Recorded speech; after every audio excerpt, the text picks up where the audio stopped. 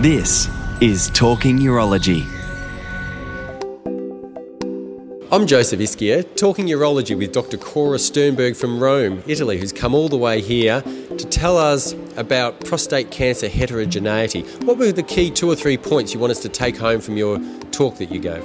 Thank you very much for having me. It's a pleasure to be here. This has been a wonderful congress.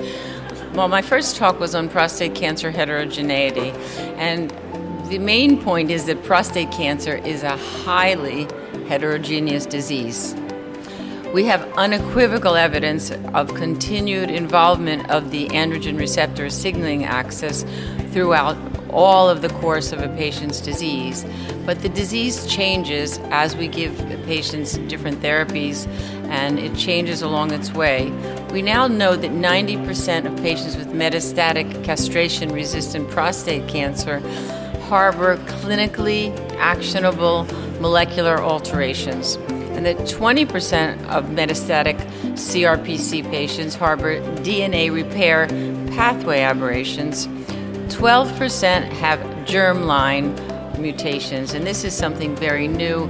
These are patients who have aggressive disease, they have germline mutations. This has implications also for their family, but has implications for treatment because they're more likely to respond to things like PARP inhibitors or cisplatin.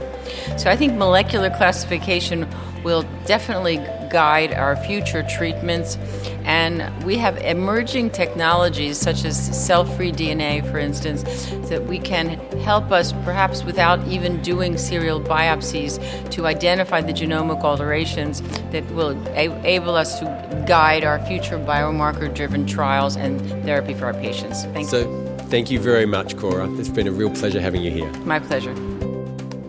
Talking Urology at APCC, proudly supported by Ipsen.